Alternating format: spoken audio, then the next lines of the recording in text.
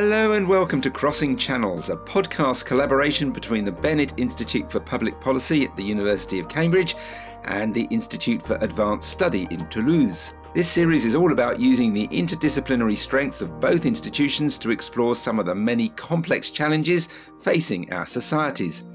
I'm Rory Cellan-Jones, and today's episode is asking the question, will levelling up work?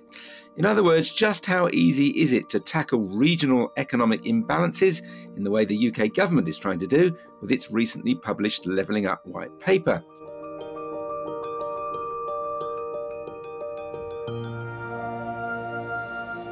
To explore these issues today, our first guest is Mike Kenny from the Bennett Institute. Mike, remind us of your main research interests. Thanks, Rory. Well, I guess I'm really interested in quite a big question, which has been in the air for some while, is what does a more place-focused approach to public policy mean? And that's something we've been working on at the Bennett Institute for some while.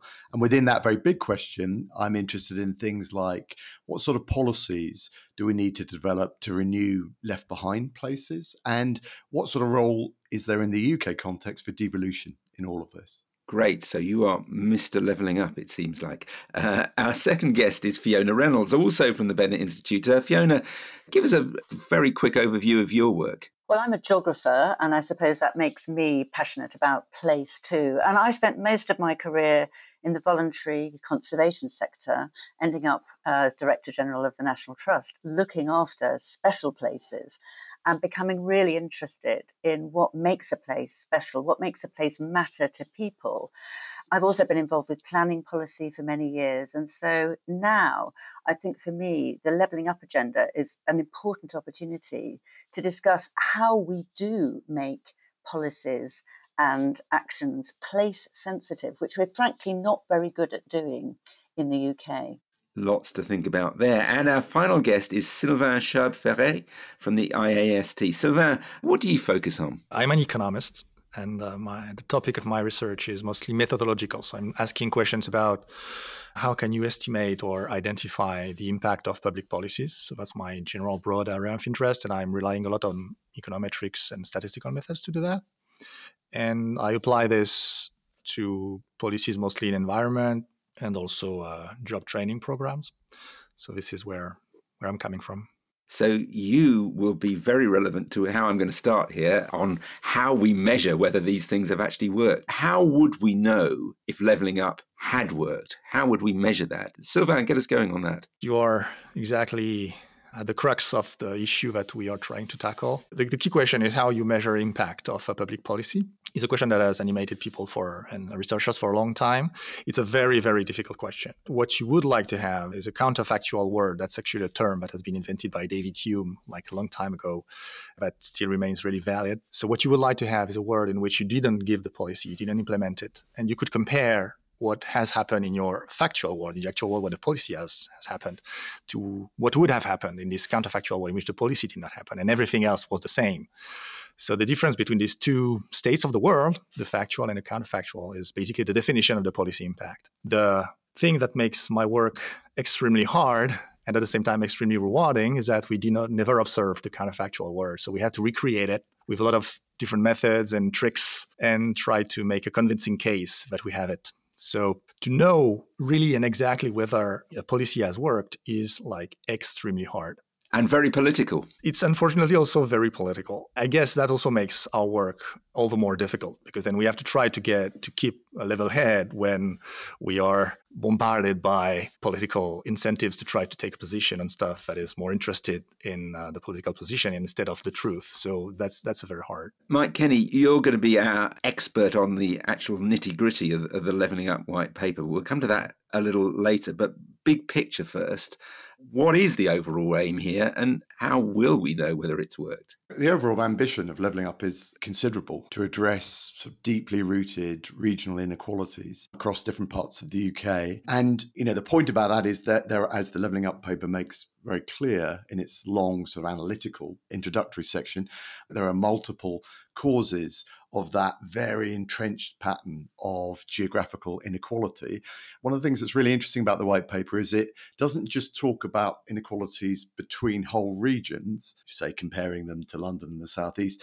it also talks about the complex sort of granular inequalities within regions as well, even in more prosperous ones. So you've got a really quite striking level of ambition there. And that, of course, makes the question of knowing what your measures are, how you judge whether you've been successful, even more complicated, which I think connects with Sylvain's point there. I think what they've tried to do, if you look at the white paper, they've set out a lot of objectives. I think they use the language of missions to talk about these objectives. And if you look at them, they really range in terms of how concrete they are. Some of them, frankly, are very, very open-ended and frankly quite woolly. I mean, I think there's one on well-being that says to improve well-being in all areas of all regions of the UK outside London. I mean, that's pretty... It's motherhood and apple pie. That one is. I mean, others are more specific. I mean, there are some that jump out. The one that jumped out to me was an ambition to increase spending in research and development by at least 40% in every region outside London, the South East. Now, that's a very... How interesting that an academic would focus on a big boost in research and development. It's purely a coincidence. But I suppose the point I'm making is that how you cast the objectives is so important to this question of how we'll measure success. And the final thing I'd say as coming at this as a political scientist is, I mean, for all the focus on numbers and, there'll be an attempt to sort of devise metrics around this, ultimately it's in the world of politics that it will be decided whether this has succeeded or not. I mean, voters will ultimately have a say on this and probably the decisive say. Fiona Reynolds, you've interacted with government in a number of high-profile jobs over your career. What would you say about the kind of politics of how it's measured? Because there will be huge fights, won't there, about the results of this and what they show? Well, there will be, that's for sure. But I want to pay credit, first of all, to the government for a genuine attempt to be both cross-cutting and to embrace a number of very, very different kinds of outcomes. So, as Mike was saying, we've got commitments to investment. We've also got commitments on health, on skills, on education. I mean, in a way that reminds me a bit of the post-war government's cross-cutting, ambitious agenda. So I think it's really important. This is a genuine attempt to join up policies across the board and to be more place-based in their application. But as I said earlier, we're not very good at either of those. So I think the test is whether this time they can really deliver. And I have to say there is one glaring omission in the white paper, which I and others, I'm sure, will be shocked to see. There is no environmental content. So we look at the capitals approach. The white paper that is structured around recognizing there are very different principles you apply. It talked about physical capital, human capital, intangible capital, financial capital, social capital, and institutional capital. It does not talk about environmental capital, which is a very stark omission, and to me, not just a disappointment, but a big surprise, because if we don't embrace the environmental dimensions of levelling up, we won't get sustainable levelling up, which means it won't last. And I think we'll be missing an enormous opportunity for really genuine integration. So this is quite a big challenge, not only to deliver, but to me to embrace one of the most important aspects, which is not even present in the white paper. We're going to drill down into what's actually in it and how the different policies shape up in a while. But first of all, I'd quite like to sort of almost go back in time, because levelling up is just a new phrase. It's the trendy new phrase for something that isn't a new problem. There are left behind communities in just about every country. And there have been policies for that in the past. I mean, Fiona, how has this worked in the past? I mean, we in this country, in the UK, had all sorts of regional policies, particularly back in the 80s when the decline of manufacturing was a big issue. Across Europe, there have been all sorts of structural funds, regional funds. This is not new, is it? It's not new. And in fact, I mentioned the post-war government. I mean, Montagu Barlow was commissioned to do a review of industrial policy in the 1930s, which was all about distributing jobs across the country. And that led indirectly to the new towns being established, which was a very significant decentralization policy. So we have been trying for a long time. You mentioned the regional agencies in the 1980s. I think, though, what's different, or what could be different now, is this very substantial cross-cutting view of government, because in the past, I think those attempts have been very economic in focus. This is, for the first time, looking at health, education, skills, and the kind of underlying capabilities, if you like, of different parts of the country. But as I say, with the environmental aspect excluded, that's a big gaping hole for me anyway. Sylvain, let's look outside the UK. Are there examples of successfully levelled up communities? We've talked about this long history of policies to correct regional imbalances. I mean, has that been tried in France, for example, and has it worked? Yeah, that's a great question. So in a sense, the most miraculous things we have seen, like in the last 40 years, for example, has been the development of, let's say, China, where like millions, hundreds of millions of people have come out of poverty. And it was kind of like this type of regional development. The key thing is whether we can do it in more developed countries. In Europe, we have like special policies. And in France, we also have this type of place-based policies. The evidence so far on the impact of these policies in Europe has been rather positive, we would say. It's not like miraculous.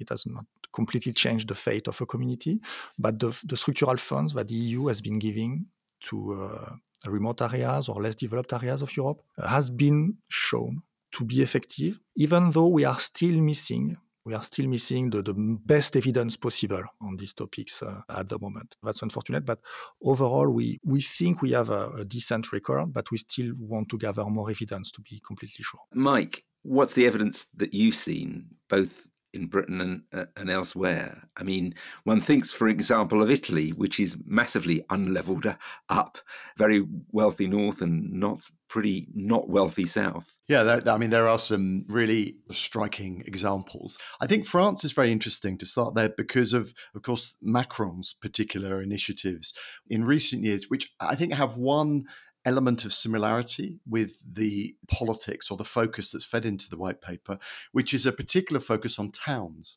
And I think, going back to Fiona's point, one of the really interesting things about the white paper is that whilst it does build upon a lot of preceding analysis, which has often been focused on cities as boosting those as the engines of growth, and quite rightly, I think it also reflects a growing concern, which in the UK case is probably quite connected to Brexit, with the particular needs of towns, of hinterland areas, and of towns on the edge of large cities, sometimes removed from those cities, that have not been doing well. And I think France and the Macron initiative, which is, I guess it's too early to tell kind of what, how well what sort of impact that's had. That's an interesting point of inspiration. The other point of comparison that's mentioned in the white paper, and there's been a lot of talk about, is Germany. And in particular, whether the long-term focus on East Germany following reunification, whether that presents us a meaningful point of comparison for the UK. And that's partly because the idea, it's a very shocking fact, which has sort of emerged in the discourse around levelling up, which is that, the gap between our poorest regions and London and the southeast is actually as large, if not larger, than East Germany, poorest parts of East Germany and West Germany at the point of unification. I mean, that just shows That's shocking. It really is shocking, the scale of the challenge. The point there, though, and it's always the point with when you're looking to learn from other examples, is that the right comparison in policy terms?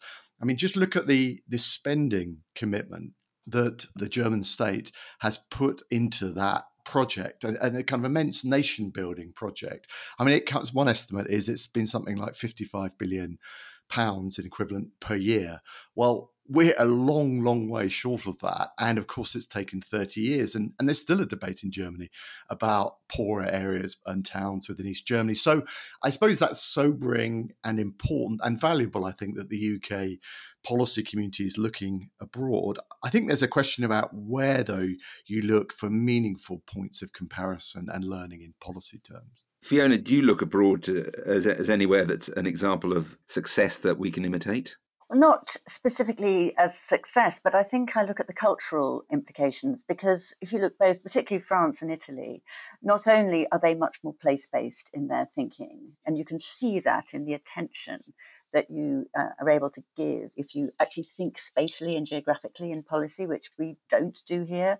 But I also think they're much more devolved in their administrations. And perhaps that's the other aspect of the white paper we haven't yet discussed. I mean, this very clear commitment actually to more institutional devolution through elected mayors and others. Because again, if we think of both France and Italy, the power of the local mayor in championing their place and in creating a sense of purpose and ambition is very much not present present across much of England. And the elected mayors have made a difference. It's early days yet. But actually, the areas that aren't going to have an elected mayor, one feels, goodness, will they be further left behind as a result of these policies? So there's definitely a kind of decentralization stroke local democracy aspect here too. Mike, I think we still haven't actually got in front of us the specifics of the white paper. What is in it that is different from what's been tried before? There are lots of different ideas in it that actually will be quite familiar to people who followed this area. So perhaps inevitably, a lot of it builds upon previous attempts to do regional policy or to tackle the challenges of regeneration, different areas. But what looks to me like the most distinguishing features, I suppose I'd pick out three things. I mean, one, Fiona's touched on already. I think the fact that levelling up is a cross-government priority. This is something that all of government is supposed to get behind and relate to.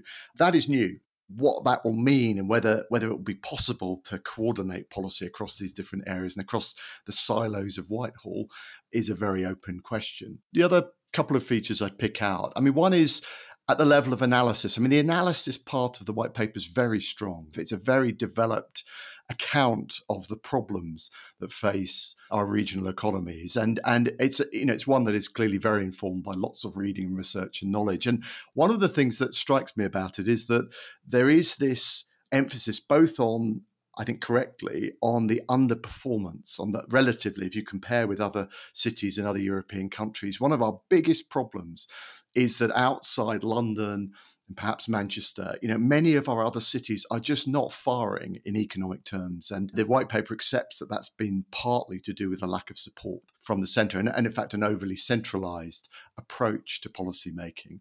So that's a really big point. I think it's important. But it also accepts that there are problems in the UK context, particularly in England, which is the main focus of the white paper, with those places which are left behind, which are struggling or are in a kind of very difficult cycle of decline, and which frankly are not going to be improved in any time soon purely by focusing on big cities. And I think that the idea that policy needs to encompass the challenges facing left behind places is a really important element of this. And then the third thing I'd stress is that devolution, the point Fiona made is very good here. Devolution is integrated here. It's not sort of set off to the side. It's not a sort of nice to have a sort of ambition that might fall away when things get politically difficult. Here, the devolution ambition is absolutely at the centre of it. And I'd go one step further than Fiona's point. I mean, there is a pretty clear objective that's stated to have devolution introduced for all parts of England so that there won't just be a handful of elected mayors. There will be combined authority mayors or there will be county mayors in all parts of England if, though, the crucial point here is that if areas come forward and are willing to participate in that. Now, that ambition is a fairly deliverable objective. It's going to be difficult. It's going to be extremely hard, but it's something that the government can be held to account for. And it looks as if it's something that the architects of the white paper are very serious about delivering. And I think that's actually important and different. Sylvain, is there a problem that if you act in one place, you hurt other places? So I suppose what I'm saying is it possible for all places to be in a virtuous cycle simultaneously, or does this kind of policy always leave some places out in the cold? One key thing that I think the white paper and the levelling up policy is aware of, and that we are all trying to build on in this area, is that economic activity is naturally clustered over space. The cost of doing something decreases as more and more people do it in a tiny and denser area. And that's because, they share know-how. The workers also can go from one firm to another, etc. They share also networks. And so all of that says that you want to try to create denser activity, economic activity. And everyone would like, to create its own Route 128, like around Boston. That was the early beginning of the technological age, or everyone wants to create its own Silicon Valley, for sure. Everybody wants to be Silicon Valley. Yeah. It's actually extremely difficult, right? The key question that we face now is, can government policy do that, like influence that type of location of economic activity? The point you were making is extremely accurate. Like, the evidence we have so far from France's policy and from European policies is that it's extremely hard to influence the location of economic activity for governments. So what we have seen, for example, is when you give tax breaks to firms to enter into some zones that are, for example, zones that are lagging economically, what happens is that they relocate, most of them relocate from just next door, right? They just change their headquarters and they don't change anything just to benefit from the tax break. So that's one thing we've seen. We've also seen the same thing with programs helping unemployed workers trying to find a job. What we have seen is that they actually hurt people that do not receive the support because they would have received the job otherwise, but they were in competition with these people that received the support, and now they do not. When you try to concentrate money in some place, you may be taking money from somewhere else and making it less effective. So that's really something that is hugely important, and on which, to be frank, we have not a lot of evidence, because like you were saying, when we try to say that something has worked or not, we use evidence of past policies, past experience, and try to learn about them using statistical and econometric methods. And what we have learned so far is that they work, but in a limited way, these type of policies. And we face two challenges, I think, when we think about what would happen if we were to scale up these policies at a big scale, like the leveling up policy tries to do. The first one is that maybe the evidence we have is very specific to certain types of places where the policies have been implemented so far. And if you generalize it to every place in the country, the new places that you have are going to be different and maybe do not react in the same way to the policy. The second thing is what we talked just before, the fact that there are interactions. So if I help a place, maybe I am making it more difficult for another place to thrive. And the last thing that we are discovering now is a problem in-house for science, which is the fact that we have published in the published record, the academic record, mostly studies showing that these policies work. All the studies that show that these policies don't work, most of them finish in a file drawer and do not get published. It's just like pharmaceutical research. Exactly. That's exactly the same thing like pharmaceutical research. And if you do that too much, then you end up having a really biased idea of what works and what does not. So that is an in-house problem that we are trying to address right now. That might be the easiest one to address, but also it's very important that we do it before we can really say what is working.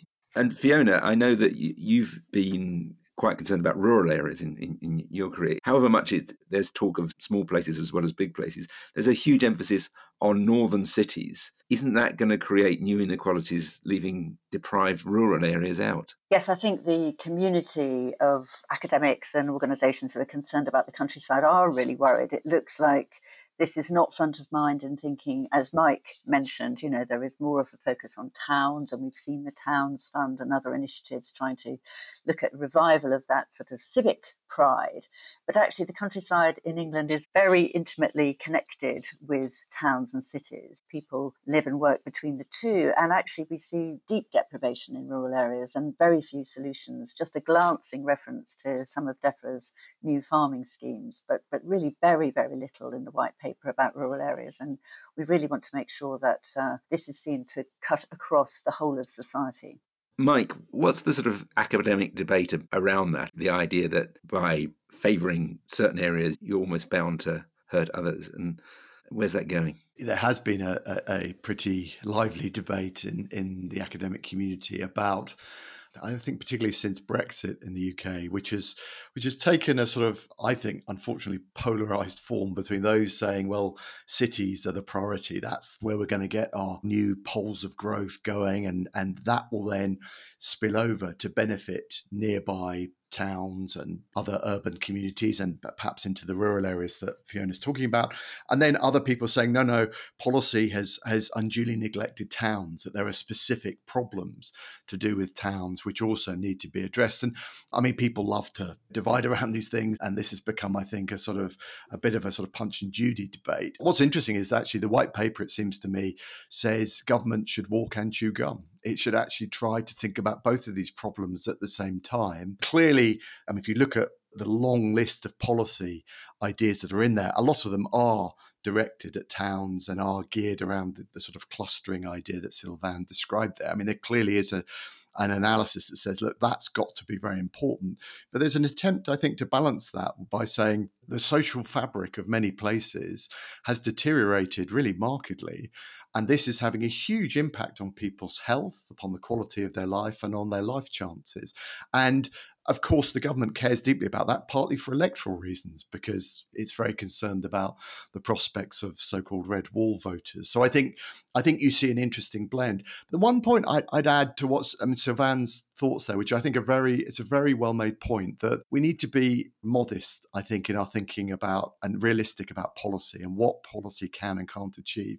We've got to remember that there are some very deep, powerful underlying forces in our economy which are producing the effect of separating places out. Places that are doing well, that have this so-called Medici effect that the white paper talks about, they become huge attractors for those people who've got the best qualifications and are most able to move and are most mobile.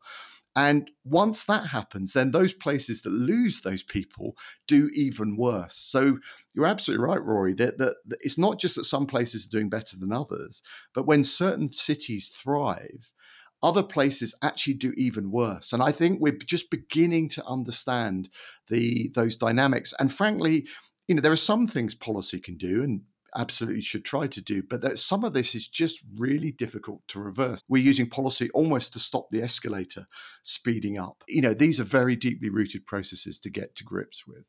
Well, let's end by getting each of you to sum up whether levelling up really is a radical new approach to regional policy and whether you think it's actually likely to work. Sylvain, you go first. Let's say that what I find very interesting in the Levelling Up White Document is the emphasis on innovation. The type of increase in innovation subsidies that is in the Levelling Up policy seems maybe not unprecedented, but is to be at one of the biggest scales we've seen so far. And for sure, we know that part of what makes the advance of places that thrive in the modern economy is innovative-based innovation. So this is very interesting and could really make a difference. Now, with this type of innovative credit, can you take lagging regions and make them whole again? Like Mike was saying, I think policy is a very small tool, very small lever to try to move some huge forces that are economic forces that are the world is undergoing at the moment. So maybe it will make some difference, but I would not hope that it changes the face of economic activity in the UK.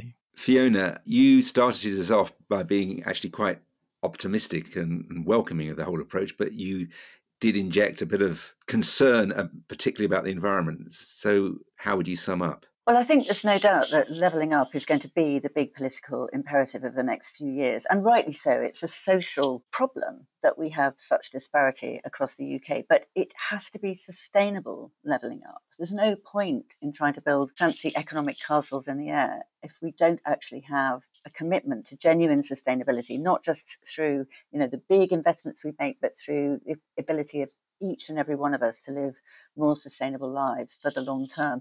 That's what worries me, that unless that framing is provided, we could invest money to create all kinds of things that look good in the short term but are not good in the long term. So that's my fundamental worry about it. And Mike Kenny, the big question, I suppose, is how long-term the vision is. These things don't pay off usually in a matter of a couple of years, or do they? Most of the targets that are set out, the objectives that are listed in the white paper, I think have 2030 as the date against which they'll be ticked off. Now, that, of course, is beyond the lifetime of the current administration and is, you might say, sufficiently far off in the future for the current government not to be on the hook for them.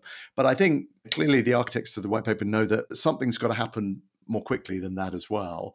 If you read it carefully, there are certain targets here that might be delivered more quickly. I think some of the focus on civic pride, on making the look and feel of left behind places change, make those improve. Some of that could happen more quickly. The big problem here is really a problem that's rooted in the heart of British politics, which is how can one government, which has commendably, I think, said this is a really important strategic objective. This is not just about a few policies here and there. This is about a whole new strategic approach. But how can it make that approach endure? How can it ensure that its successor and its successor after that follows in it? And the honest answer to that is it's very difficult to do that in the British model. So that's why I go back to devolution. It might be that if it changes those structures of government, if it does develop a model of devolution that disperses power and responsibility, that could endure. But as they take this forward, they really need to be thinking hard, both about the very short term and what's going to make this live beyond the next election? Well, we've tried to take a long-term view, but that is all we have time for on this episode. Thanks to our expert panel, Mike Kenny and Fiona Reynolds from the Bennett Institute, and Sylvain Chab-Ferret from the IAST. Let us know what you think of this 5th edition of Crossing Channels. You can contact us via Twitter. The Bennett Institute is @BennettInst. The Institute for Advanced Study is IAS Toulouse, and I am Ruskin147. If you enjoyed this programme, then do listen to our other Crossing Channels episodes, tackling questions such as why has it become so difficult to run government, and why have economists ignored nature for so long? And please join us next month when we'll have a new edition looking at happiness, who's responsible for it, and what can be done to increase it on a national scale.